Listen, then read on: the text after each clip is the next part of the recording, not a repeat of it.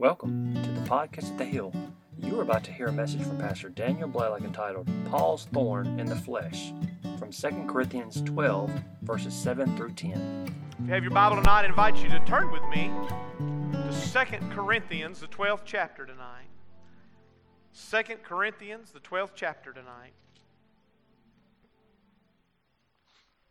2 Corinthians 12, we're going to look at 3 verses tonight.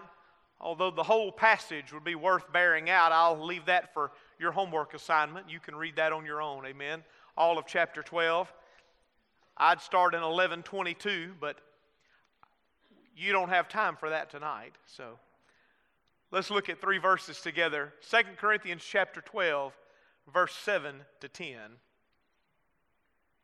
These 4 verses together right here, 7 to 10. Paul says, "And lest I should be exalted above measure by the abundance of the revelations, a thorn in the flesh was given to me, a messenger of Satan to buffet me, lest I be exalted above measure. Concerning this thing, I pleaded with the Lord 3 times that it might depart from me. And he said to me, My grace is sufficient for you, for my strength is made perfect in weakness. Therefore, most gladly, I will rather boast in my infirmities, that the power of Christ may rest upon me. Therefore, I take pleasure in infirmities, in reproaches, in needs, in persecutions, in distresses, for Christ's sake. For when I am weak, then I am strong." May the Lord bless the reading of His word, and His people said, Amen. Amen.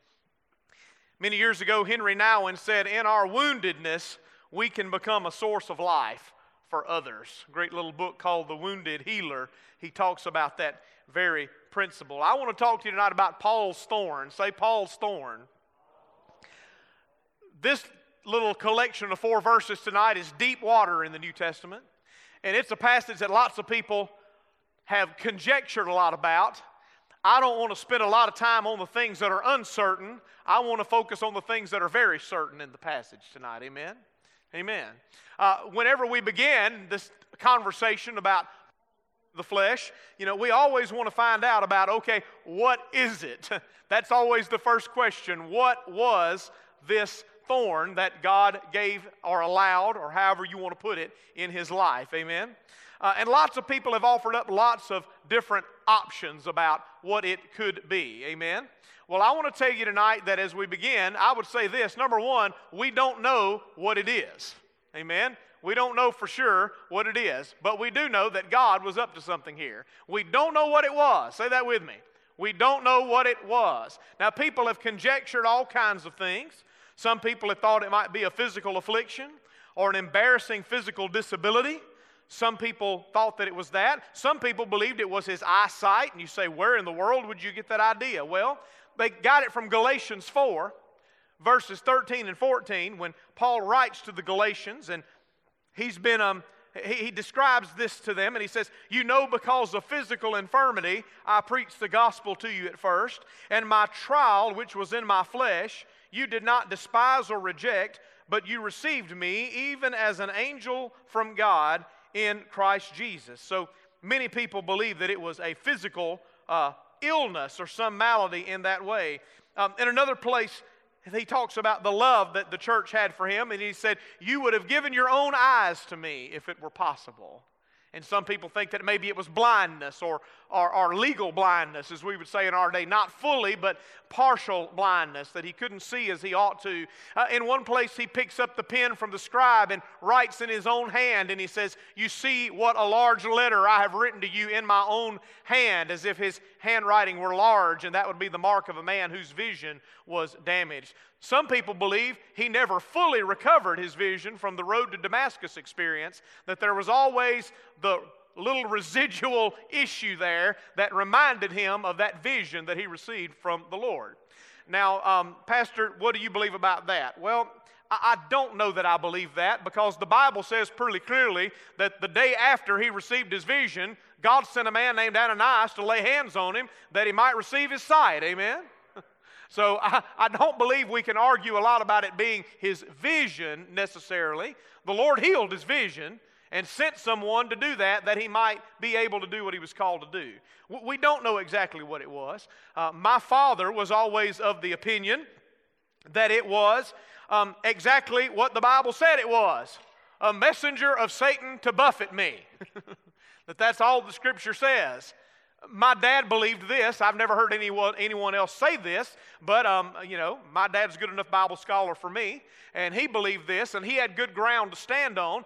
He said he believed it was the fact that in every city where Paul preached, trouble got stirred up. I mean, the devil stirred up people against him everywhere he went. He faced opposition, right? And my father was of the opinion that was the thorn. Everywhere Paul preached, the enemy started a ruckus against him.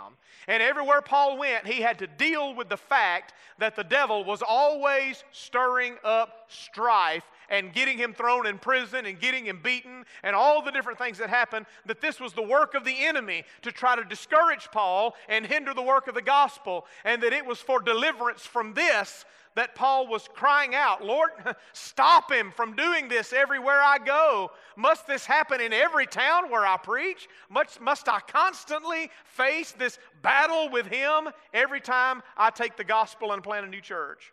Well, we don't know what it was, right? We don't know for sure what it was because the Bible doesn't say exactly what it was. And I want to tell you, it is a great gift to us that we don't know what it was. Because one of the great things about the Bible is our ability to read ourselves into the story. And if God told us what the infirmity or the weakness was in Paul's life, we would say, well, God's grace was good enough for that one, but my problem was not his problem, so this doesn't apply to me. But the fact that it's left vague and general, the fact that it's open-ended and generic, means I'm given the liberty to read myself back into the story. I don't know what Paul's weaknesses were, but I know what my weaknesses are. Amen? I don't know what Paul's problems, thorny issues that he faced in life were, but I know my thorny issues. I don't know the things that I wish God would just remove from my life or my personality or my character or whatever it might be. I don't know what they are in Paul's life, but I know what they are in my life, and I'm thankful that God left it nondescript in the text, because that gives me permission to say whatever his weaknesses were, God was able to help him. God is going to be able to help me also. So thank God we don't know what the thorn was. Amen. The fact that we don't know is a gift. Say it's a gift. We don't know what it was, but we do know what it was for. We do know what it was for. Paul says very specifically that this was given to me. Say given. The idea Paul is using this language here is that this was given as if it were a gift. As if this were some nice thing that God had packaged up and shipped to his address. As if this were a prize, as if this were a Christmas present. This was given to me. It's interesting, he doesn't say by whom. He leaves that passive open. Some people would say, well, no, the devil was doing this, and some people would say God was doing it. But we do know the purpose, and the purpose was this. He said, it was given to me. He said, notice in verse 7 here, he said, it was given to me, lest I should be exalted above measure by the abundance of revelations. This thorn was given to me, lest I become exalted above measure. That's what verse 7 says, amen? So we don't know what it was, but we know what it was for.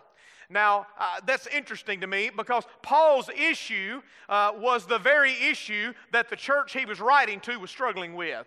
Paul's issue was pride or arrogance, the fact that he would struggle. Paul was a very gifted man. He had received more revelation and had more visions than anyone else of his time period. He had been given revelation by God for 3.5 years in the desert. Jesus taught him personally and revealed the gospel to him and walked him through the Old Testament and showed him how Jesus was on every page. God had given him this gospel right by revelation. The Bible says says that there were people at Corinth that were boasting and bragging about the revelations they'd received. And Paul, not willing to call his own name, says, I know a man, whether in the body or out of the body, I don't know, but I know that he walked through the third heaven and he beheld things that were not lawful to speak, and he's not even permitted to write about them or tell anybody about them because of the visions and the grandeur that he saw. Amen?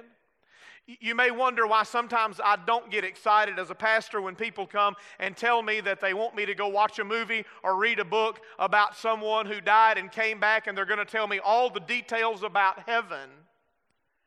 I don't mean to offend you, and if you're blessed by those, then be blessed, amen? But I probably won't read them because, you see, if Paul was not permitted to come back and tell everything he saw, I doubt that anyone else is permitted to either.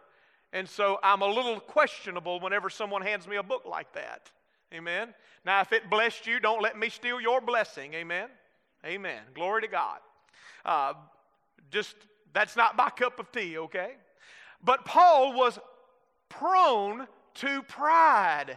He had this weakness in himself. He was tempted to be proud or to be arrogant and to come across that way. And when you read his letters, he's very learned, very intelligent. And that can really go to someone's head. He'd had all these great supernatural experiences. And so the Lord allows this thorn in his flesh, this messenger of Satan, this demonic entity, to cause trouble or pain for him, and he does it for a purpose. Now, the enemy came and meant it for evil, right? But the Lord meant it for good. The Lord meant it for good. Satan sent it as a hindrance, but God used it as a helper. Amen?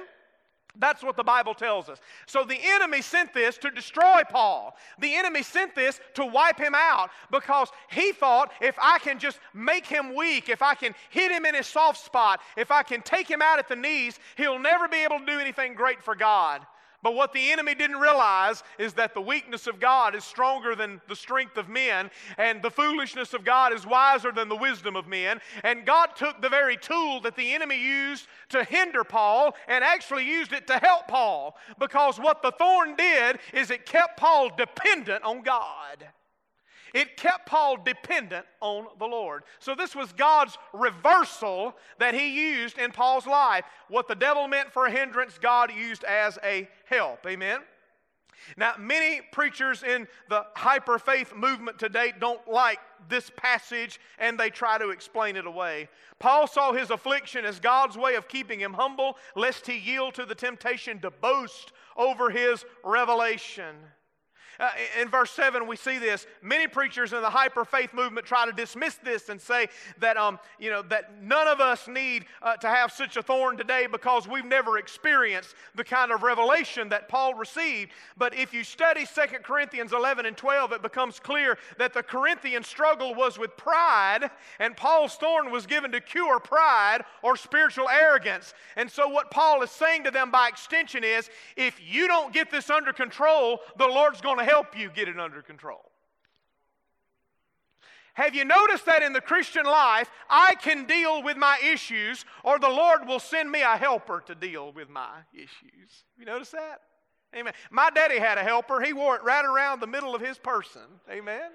And when I was having trouble doing what I needed to do, my daddy just applied the helper. Amen. Can I tell you, God's got a helper. And if what we would not do willingly on our own, when the helper shows up, amen, as Jimmy said yesterday, we were talking about old times in school, when the Board of Education is applied to the seat of higher learning, all of a sudden a light bulb goes on in our cerebral cortex, and we have an aha moment that maybe we should, after all, do what we're supposed to do. Amen? Well, this thorn in the flesh became Paul's helper to do what he ought to do. This was God's great reversal. Many people would say, well, no, I don't believe that. In our fallenness, we have a tendency to take credit for what God's grace has done in our lives. Paul wanted to boast over how knowledgeable he was. He wanted to brag about the experiences he'd had with God. The problem is, Paul didn't do anything to earn those experiences. Paul couldn't take credit for those experiences. Those were gifts. God had given him those experiences. Oftentimes in the ministry, we're tempted to do that. Oftentimes in the Christian life, we're tempted to do that. In our fallenness, we forget that it was God's grace that saved us and God's power that changed us. And we can look down our nose at people who have fallen and we stand. Well, listen, you stand by God's grace. Amen.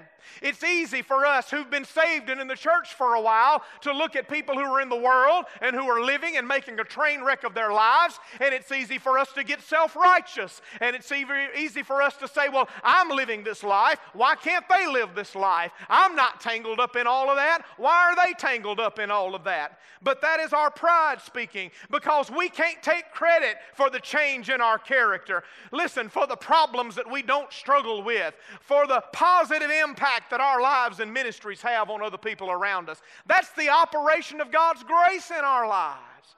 We can't brag about that or take credit for that. That is pure gift. Say it's a gift. We can't boast in that. We can't glory in that. We can't take credit for that. God gave that to us. God's the one who works in us and through us. Amen? Amen. And so Paul struggles with that, and so do many of us. In our fallenness, the only one thing that often keeps us humble and depending on God are the problems, the things we can't handle. Most of us don't stay on our knees because of our blessings, and that is to our shame, because we are blessed people, and we've been given enough by God that it ought to put us on our knees every day saying, thank you, thank you, thank you. We've been so blessed by God, we ought to shout Chad down every time he takes the keyboard. Amen? Because God's been so good to us, we ought to not be able to wait to give Him glory and honor and praise. But the reality is, most of us, myself included, what gets us and keeps us on our knees usually are not our blessings, but our burdens. Amen. They're not the promises kept, but the problems that we still meet with every day. These are the things that drive us to our knees and force us into dependence upon God. And so we've got God's great reversal. What the devil wanted to use as a hindrance, God used as a helper. Well, notice number two, notice Paul's request. Paul cried out like any of us would cry out. And in verse 8, he says to the Lord, concerning this thing, I pleaded with the Lord 3 times that it might depart from me. Do you see it? He said, I pleaded with the Lord. He didn't just ask, he pleaded. He was serious. He prayed earnestly. He cried out to God. He was sincere. He lifted his voice to God. This word pleaded is the idea of getting down and begging and earnestly entreating the Lord. And the Bible says not only was he not lacking in passion, he was also not lacking in persistence. He didn't ask the Lord one time. He didn't ask the Lord a couple times. He asked the Lord 3 different times. And I don't believe that was on the same occasion. I believe over and over and over, time after time after time, Paul would have prayer meetings over this thing that he wanted God to move. And there he was. Verse 8, most of us do what Paul did. We repeatedly ask God to take it away. We reason with God that we would be so much more useful to the kingdom if the problem was removed. Lord, if I wasn't in this financial tight, I could really bless the church, and I'd fill out one of them faith promise cards that the pastor keeps waving at us every Sunday. Amen. Lord, if I didn't have this physical disability, I'd be able to do so much more for the kingdom. Lord, if I didn't struggle with the temptation in this area that I do, if I didn't fight that so hard daily, then I'd really be able to invest myself in the kingdom of God. But it takes so much energy for me not to cave in this area. I feel like I fight it all the time. Lord, if you would just take that tendency or that proclivity away. Paul didn't just ask, he pleaded.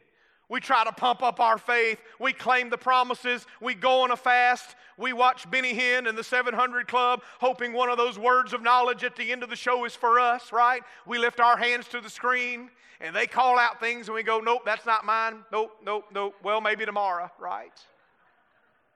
You know you've done it. Every Pentecostal in the room's done it. A couple of the Baptists have done it. Amen. We do it. We drive across the country and get in every prayer line we can find. We read books on how to get our miracle. We rebuke the devil. We call it done by faith. We confess every sin we can remember for the past 15 years and a couple we probably didn't even do. We do all we know to do to get God to move on it. But you know what? Sometimes Paul's request is followed by God's refusal. In a word, God says, no. I'm not going to do what you're asking me to do. I'm not going to do it the way you're asking me to do anyway. I'm not going to take it away. I'm not going to just snap my fingers and poof, it's gone. Paul, I'm not going to do that. I'm not going to answer this in the way that you want me to answer it. Now, I didn't say God didn't answer it. I said God didn't answer it the way Paul wanted it answered. Raise your hand if you've been in that club, amen? Yes. The Lord answered, but not the way Paul wanted it to be answered. Verse 9, and he said to me, the Lord answered back, my grace is sufficient for you, for my strength is made perfect in weakness. Again, I've heard preachers try to explain this away and say, well, see, there's the problem right there. God wasn't going to make this thing leave. It was Paul's responsibility to make this thing leave. God said, my grace is sufficient for you. And they explain it like this. God had already given Paul the authority to rebuke the devil. God had already given Paul the authority to stand in faith and make this thing go away. Paul didn't need to ask God to do it. Paul needed to put his foot down and do it himself. What do you think about that? I think there's a Greek word for it. It's called baloney. I don't believe it at all. I've heard preachers explain it away by that, claiming Paul shouldn't have asked God to remove the problem. He should have exercised his spiritual authority and rebuked the devil. That's absolutely absurd. If anybody knew how to stand in spiritual authority, Paul did. If anybody faced down the devil and rebuked him, Paul knew how to do that. He didn't have any trouble with the little demon-possessed girl who was chasing him around saying, these men have come from God and are speaking the truth of God. The Bible says he turned around and with a word rebuked the devil and the spirit came out of her. Obviously, Paul didn't have much trouble dealing with the devil because the Bible says that there was a group of evangelists, Jewish evangelists, who tried to take up exorcism as a way of life one day, and they came in, and the 7 sons of Sceva found them a boy that was eat up with the devil and came over and said, we adjure you in the name of Jesus, whom Paul preaches. And the devil answered back and said, Jesus we know, and Paul we know, but we don't know you. And the man jumped on him and beat the clothes off of them, and they ran out naked. Amen? But what's interesting is those demons knew who Paul was, and they recognized his spiritual authority as an apostle and a servant of the Lord. So Paul didn't have any problem walking in spiritual authority. And if it was as easy as Paul should have just turned around and rebuked the devil, don't you think Paul knew that? Amen. What's interesting to me is the people who say things like that assume that they're smarter than Paul was. There's a thorn waiting on you. There's a thorn with your name on it, probably bigger than the one Paul had. Amen. You can write Brother Copeland and tell him I said so if you want to. Oh, did I call his name? Sorry, not sorry. This is error. Amen. It isn't true. And what's worse is it is a discouragement to God's people because we listen to stuff like that and we go try to practice it, and you know what happens to us? Same thing that happened to Paul. It doesn't move. We rebuke till our rebuker's broke and it's still there. We plead till we can't more and it's still there. And we wonder, what does this mean for me? Does it mean I'm not saved? Does it mean I don't have the Holy Ghost? Does it mean there's something in my life, there's sin in my life? Not necessarily. Listen, Paul knew about spiritual authority. He knew how to cast out demons. He'd seen people healed and delivered. He'd seen the dead raised under his ministry. The obvious meaning of the verses is as clear as the nose on your face. Paul had a problem he desperately wanted God to miraculously remove, and God didn't do it. How's that for plain? That's what it says, isn't it? That's exactly what happened. God told him he didn't intend to deliver him from it, but rather to give him the grace and strength to go through it and to deal with it. Amen. Wow. Well, I don't want to hear this. Well, you can go home and watch whoever you want to on TV, but I'm going to preach what God gave me tonight. Amen. And when you realize that what the guy on TV said doesn't work, come get my CD. John will sell it to you for whatever he sold his for. Amen. Well, Pastor, are you saying we shouldn't believe God for a miracle or we shouldn't seek God for healing? Doesn't the Bible say by His stripes we're healed and call for the elders of the church and all of that? Yes, by all means we should pray and believe God to meet our needs. There's nothing wrong with doing everything we know to do biblically to receive a miracle or to be healed. There's nothing wrong with doing everything that is available to us medically in order to be healed and to recover and to get better. By all means, go. People say, well, should I pray or should I take the treatment? Bless God, I'm going to do both. Amen. Slap me with some oil and pass the Tylenol. I don't want to hurt. Amen. What are you going to do? I'm going to do everything. I'm going to do both. I'm going to take Tylenol until you pray the healing in. Amen. Oh, I don't know if I'm mad or anointed. We should do everything. I believe in miracles. I've experienced God's financial provision many times over. I've been healed in my own body, and I've seen other people healed when I prayed for them. I've looked at the MRI scans of a man who came to our pastor study one night, and he had prostate cancer, and there were 4 blood vessels flowing into that tumor. And we laid our hands on him in the pastor study and prayed because he didn't want everybody to know that he had come because he wasn't from our tribe. See, he was a little nervous about the way we carried on in our church, but he did believe that God healed and he wanted our prayers, and so we laid hands on him and prayed for him in the pastor study, amen, privately. And I watched him as he walked up 2 weeks later with an MRI scan where those 4 blood vessels had closed off and his tumor had shriveled up and died, and the doctor said, you don't have this anymore. Amen. Do you believe God heals? Absolutely. I've seen God do it. But I've also watched good Christians walk through great difficulty, suffer great trials, and even die in the faith. We all shout about the heroes of Hebrews 11, verses 33 to 35. Samson and Gideon and Jephthah and those who received their dead back to life and all those who did those wonderful things. And we all want to be in that group, but verse 39 says, and all these died in faith. Who are all these? Both groups. There's that group, but there's the other group who was sawn in half and slain by the sword and walked about in sheepskins, destitute and naked, of whom the world was not worthy. Oh, wow. What about that group? Which group had faith? Both groups had faith, the Bible says. These all died in faith. The ones that got delivered and the ones that waited on their deliverance. Those whom God enabled to escape had faith, and those who found grace to endure had faith. I want to tell you at the end of the day, we've got to have faith in God. Well, I'm believing God for a miracle. Well, you better just believe God, period. Amen. Because some days you're on the escape list and you get healed and delivered. Glory to God. Shout your hair down on those days. Run, I'll run after you. Amen. Praise God. But other days we're on the endure list, and God doesn't take the problem, He strengthens us to go through the problem. Some days faith moves the mountains. Other days, God strengthens the climber. Amen. You don't need this yet. You'll need it in a week or two.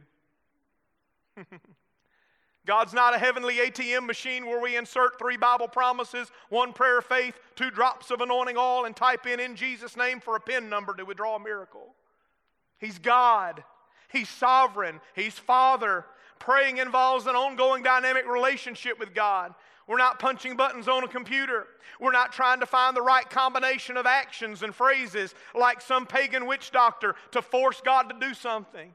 We're walking in communion with our Heavenly Father who loves us and knows our needs before we ask. His ways are not our ways. His thoughts are not our thoughts. He always answers, but not always the way we want Him to. And just like any good parent, He does not always do for their child what they are asking. And that's where the danger comes in, because when God says to us what He says to Paul in verse 9, we have 2 choices to make.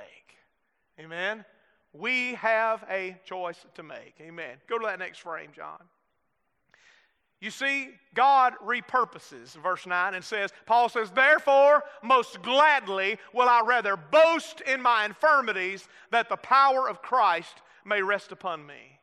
When God doesn't do it the way we want to, we have 2 choices. Some people lose their faith. Say, lose their faith. I know people, I meet them all the time, who walked away from God because God didn't do it the way they wanted Him to. And they're broken, and they're mad, and they're disappointed, and they haven't darkened the door of a church in 20 years because God let their baby die, or their marriage didn't get healed, or the financial breakthrough didn't come and their business still went under, or they raised their kids in the house of God and they did the best they could and the kids still grew up and went off the skids and didn't walk with the Lord. Do you hear me? And they got mad and they got frustrated and they turned it on the Lord, and the trial that came at them, they made the wrong choice. They lost their faith over it. They didn't lean into God for the grace. They were open to God giving them the miracle. They were open to God giving them what they wanted, but they weren't open to God giving them what they needed. What they needed was grace to endure. What they needed was strength to stand up under the test. What they needed was for God to give them sufficient grace to meet the trial without caving in or folding up. Some people lose their faith. They get disappointed with God because it didn't turn out like they hoped. Or worse, like some preacher in a prayer line told them it was going to turn out before he left town with their offering in his pocket.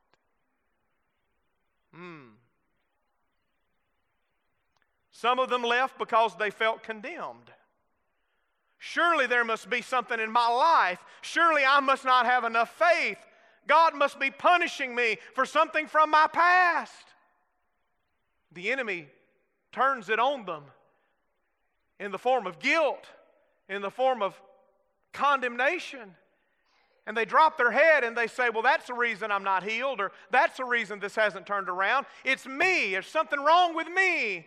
I'm not good enough or godly enough. I don't have enough faith. Oh, dear heart, don't let the enemy do that to you. That's a lie, and it's a choice weapon of the devil to do that. Some people get mad at the church or the pastor. I've watched a friend of mine do this. The reason I'm not healed, he said, is not my fault. The Bible says, call for the elders of the church. And if they had enough faith, I'd get healed. It's them sorry elders we got. That's why I can't get healed. Well, I've been in a couple of churches. I'd probably agree with that. Amen. But this isn't one of them. They get mad. If I had enough people to stand in faith, if I had someone to agree with me, if I had a pastor who had the anointing, if my church had someone with the gift of healing, I'd get my miracle. Some people turn back because of wrong teaching and bad theology. They have no room in their belief system for mystery. They can't imagine that there are times when God withholds a miracle and decides to carry us through a storm rather than rescuing us from a storm. They don't understand that sometimes God repurposes our trials and turns them into blessings. That sometimes God is up to something. Some people lose their faith, but other people deepen their faith. They deepen their faith. Paul didn't abandon his faith in God because God didn't miraculously remove his thorn in the flesh. Paul was able to accept that God had a greater purpose in mind than Paul's comfort. For Paul, faith didn't mean trusting God for a miracle. It meant trusting God. End of sentence. Paul's persistent problem didn't destroy his faith. It developed his faith. It didn't push him away from God. It kept him on his face before God. It kept him humble. It kept him dependent. Receiving a miraculous deliverance from his thorn would have required him to exercise faith one time, but the thorn remaining required him to exercise faith every day of his life. I'm not saying the thorn was good, but I am saying the thorn did him some good. Wow. Verse 9, B. Therefore, most gladly, I will boast in my infirmities, that the power of Christ may rest on me. What?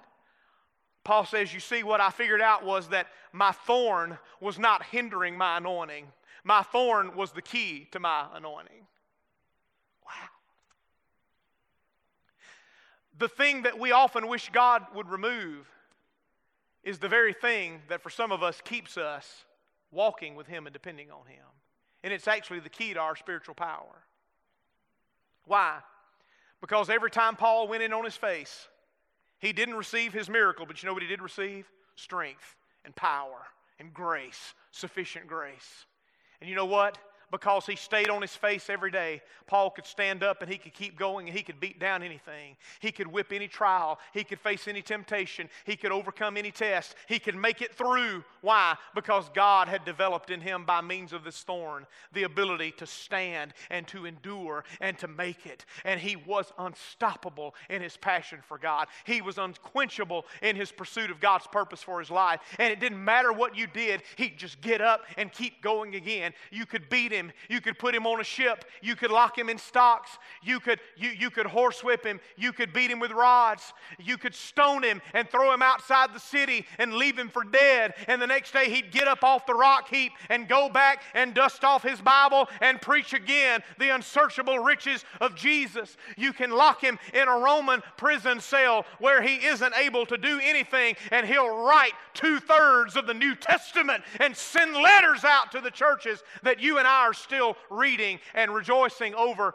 today. You'll take him to Rome and lock him and chain him to a guard, and every four times a day, every 6 hours, a new guard will change. And what will happen is Paul will convert members of the Praetorian Guard to the gospel, and by the time you get to the end of his time at Rome, he writes back and says, "The saints at Rome greet you, even the members of Caesar's own household." He converted members of Caesar's own family to Jesus. Locked in a chain. Lord, remove the chain. No, Paul, the chain is your one-way ticket to preach the gospel where you'd never get to preach it anywhere else. And so Paul says, I'll rejoice in that. I'll boast in that. I'll celebrate the fact that God has used me in those kinds of ways. And that's what he says in chapter 11. And I'm closing. But in chapter 11, he talks about that. Verse 23, are they ministers of Christ? I speak as a fool. I am more, in labors more abundant, in stripes above measure, in prisons more frequently, in deaths often. From the Jews 5 times I received 40 stripes minus 1. 3 times I was beaten with rods. Once I was stoned. 3 times I was shipwrecked. A night and a day I have been in the deep, in journeys often, in perils of water, in perils of robbers, in perils of my own countrymen, in perils of the Gentiles, in perils in the city, in perils in the wilderness, in perils in the sea, in perils among false brethren, in weariness and toil, in sleeplessness often, in hunger and thirst, in fasting often, in cold and nakedness. And besides these other things, what comes upon me daily, my deep concern for all the churches. Who is weak and I'm not weak? Who is made to stumble and do I not burn with indignation? If I must boast, I will boast in the things which concern my infirmity. Wow. And he wraps it up in chapter 12, verse 10. Therefore I take pleasure in my infirmities, in reproaches, in needs, in persecutions, in distresses, for Christ's sake. For when I am weak, then I am strong. What does Paul say? As much as I would love for God to take away and remove all the problems, the reality is, every time a problem comes, it drives me to my knees. And while the enemy thinks he is knocking me down in weakness, what he's actually doing is he's driving me back to the only source of strength that I've ever known. The Christian may fall to his knees, but that's as far as he'll fall. Because when he gets there, he'll find the strength of God and the help of God. Paul's thorn. Do you have a thorn tonight? Do you have an issue? Do you have something that you've prayed would go away and it hasn't? Paul became more concerned about God's glory being displayed and God's kingdom being advanced than his own comfort. He could endure all things for Christ's sake. It was because of these weaknesses that the power of Christ rested on him. His problems were the key to his power. What will happen today if God answers your prayer the way he answered Paul's? Are you willing to move beyond the simple, immature kind of faith that thinks a miraculous deliverance is the only kind of answer that God gives, or that God always gives that answer? Is your faith strong enough and mature enough to trust God to answer your request the way that he chooses? Are you just believing God for a miracle, or are you truly trusting God? Are you believing that whatever he chooses to do with your prayer requests will be good and right and for his glory and for your ultimate benefit? What do you want most? Is your highest priority to get relief from your painful problem? What if God's kingdom is better served by keeping things as they are, at least for now? What if the pain and difficulty of your current trial is intended by God to become a source of strength and ministry for others in the future? What if it is not your strengths, your gifts, your abilities that make you best suited to serve others, but it is in your weakness that His strength is displayed, in your problems that His grace is demonstrated? Are you willing for God to use your life that way? Like David Ring or Joni Eareckson Tada or Helen Roseveare. God is rarely exalted when everything is going well. God's power is shown in our unusual response to suffering. People don't need to see super saints who have it all together. They need to see grace-empowered strugglers who know how to bear up under great difficulty and not lose their faith in God. For some of us, we don't like that message. For many of us tonight, though, a message like this comes as a wonderful relief. You mean I don't always have to have it all together? You mean I don't always have to come out with a miracle? You mean it doesn't always have to work out like a storybook ending? No, it doesn't. And it doesn't mean you don't have faith. And it doesn't mean you're in sin. And it doesn't mean you're not godly. It doesn't mean you're not saved or you don't have the Holy Spirit. It may mean that God in His goodness has looked at your situation and said, at least for now, it's better for the kingdom and for your own development as a child of God that I allow this to remain a little longer. And can you trust me enough to do that?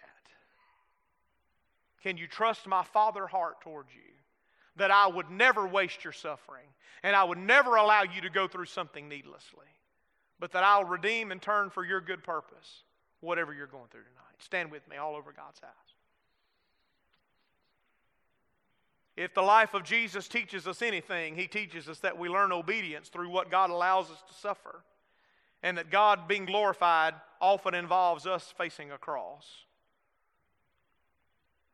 Let me ask you tonight. Years ago, I heard the story of some school children who came upon a cocoon, and they watched the little chrysalis as it was just beginning to open, and the little creature inside, this caterpillar that had transformed into a butterfly, was struggling to get out of the cocoon. And it's fighting and it's tearing at the walls and the lining of the cocoon, and it's struggling so hard, and it seems like it'll never get out. And one of the kids got the bright idea to take a pair of scissors and help the butterfly out of the cocoon. And so he did. He took the scissors and he snipped right at the side of the chrysalis.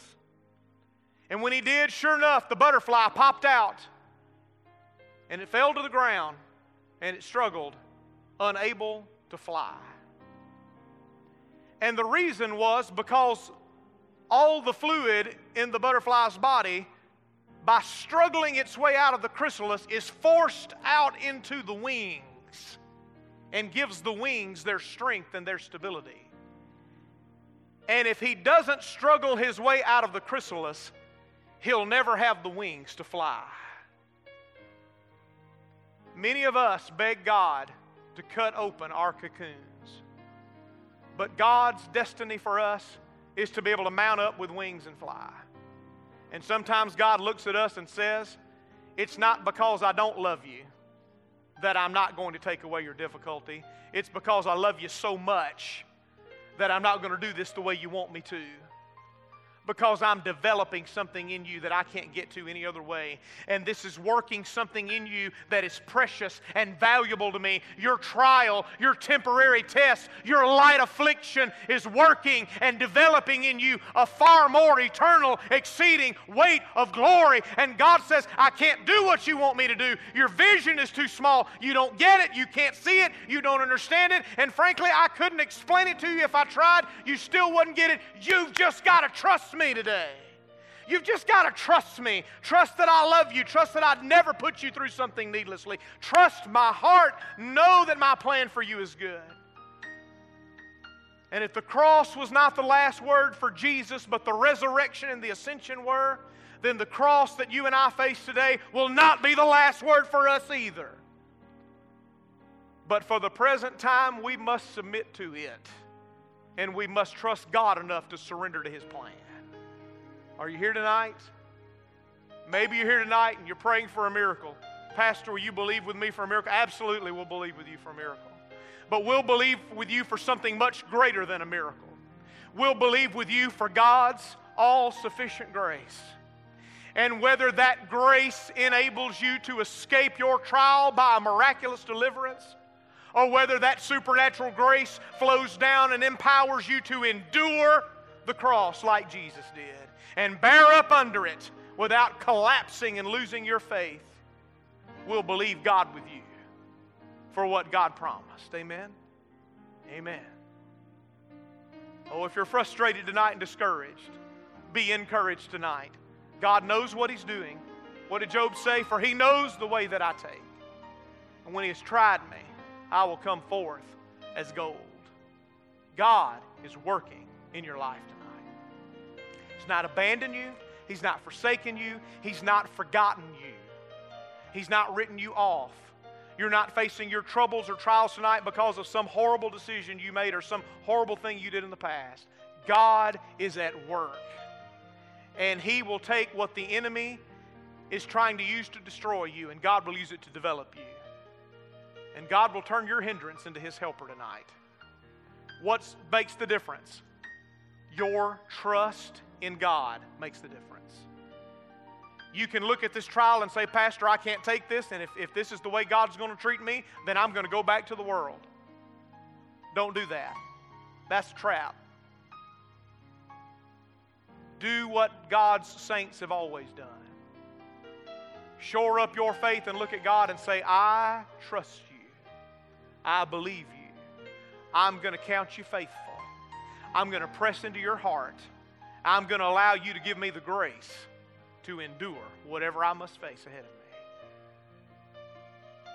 I can't guarantee you which way it'll come out for you, but I can guarantee you that God's grace is sufficient for you. It's more than enough. And His strength will be made perfect in your weakness. And He doesn't have to get rid of your weakness to show His strength. His strength can shine right in the middle of your weakness. In fact, your weakness often becomes the very platform, stage, and occasion for His power to step up. Years ago, a great preacher used to stand at the side door while the organist played the prelude every Sunday and stand there and grip the door handle and say, God, I can't go out there. God, you've got to strengthen me. And right at the last minute, when the organ would play the last note, he would open the door and go sit down on the platform and pray for strength to go to the pulpit. And when the time came, he would go and he would stand in the pulpit and he would preach. And then he would go back home and rake himself over the coals and say, Lord, how did I do? And listen back through the tapes to see how he did. You say, really? He did it every week for year after year. But God used his ministry. Really? Yeah. His name was Dr. Adrian Rogers. Maybe you've heard of him.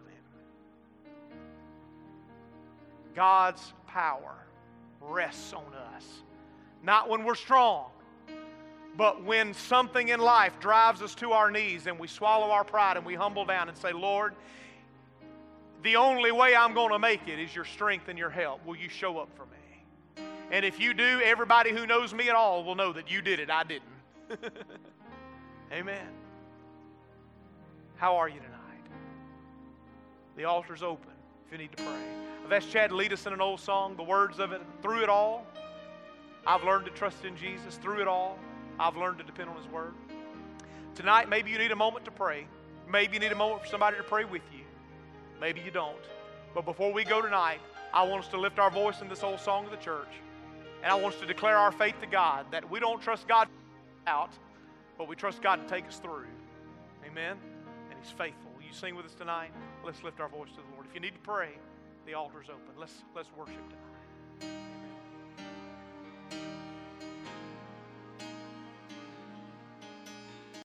Thank you for listening to our podcast at The Hill. We pray that you are blessed by this message. For more information on what's happening at The Hill and to stay connected, visit our website at foresthillcog.org, join our Facebook page, facebook.com/foresthillcog, or download our app from the iTunes or Google Play Store.